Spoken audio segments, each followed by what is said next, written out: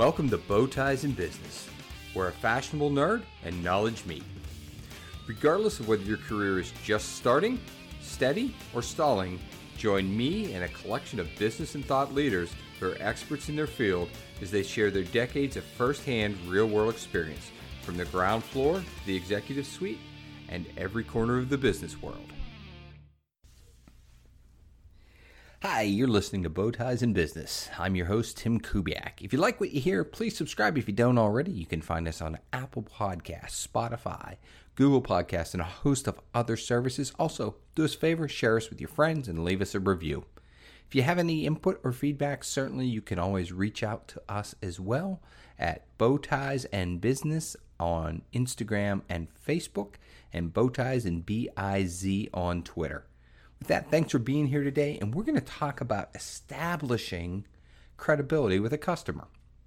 Recently, I was working with a coaching client, and one of the things they brought up is while they're having wild success in a specific vertical with an account, when they're beginning to work in other verticals within that same account, and they are a supplier to a global company, the sales teams in that other segments and those other verticals are going, but you don't have any experience. No, our coaching client was looking at that and going, well, you're right. I've never won with you over there. I don't know what to do. Now step back. Sometimes perception is everything. And the first thing you need to understand is, are you talking to the right people that can give you the business? We went through that. And yeah, just talking to the people that lead those verticals, the director levels, the senior director levels, and the sellers that we're calling on to the accounts in the vertical. Okay, in the right place to start positioning their products and their solutions. Great start, right? Absolutely. Next question is, are they winning in those verticals? Turns out they're getting their ass kicked. No nice way to put it. They're not winning. Their competition is eating their damn lunch. Sorry. Story is the story. So I asked the question, gee, bud, you work for a big company. They're a giant company. Does your company want any business over there? So, hell, we win there all the time. You win there all the time. Yeah, we've got huge proof in these three verticals. We've won with other competitors of theirs. We have won with our own sales force there, helping those deals along. Like, did you tell your customer that? It's like, no, I can't say that. Why not? It's like, well, we haven't won with them. This is not embellishing the truth.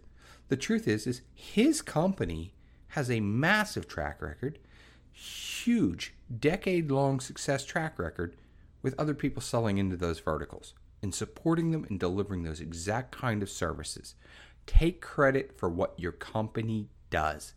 It's not bragging, it's not being dishonest, and it's not lying.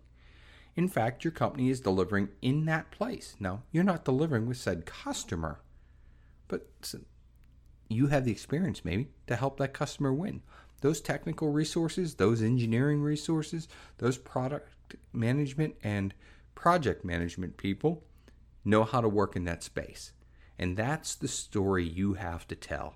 His job is to make his customer more competitive there so he wins business. And instead of taking the objection simply of, well, we don't have experience there, we don't know what you can do. Well, that's right, because you're not winning there, Bubba. You're not. Sorry, I must be in a pissy mood today. I'm not sure. But you're not winning there. You haven't won there. The reason you don't have experience, you're barely keeping the lights on.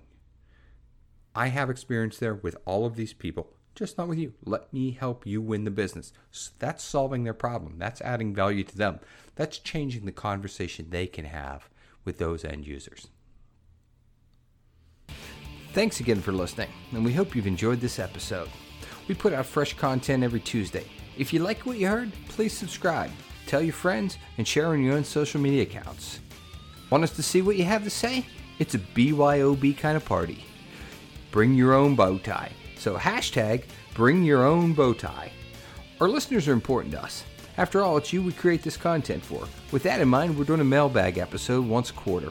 If you have suggestions, ideas, or questions you'd like answered, email us at mailbag@bowtiesinbusiness.com. This show is produced, edited, and researched by Courtney Kubiak with the help of her rescue dogs, Tequila Rose and Rooney.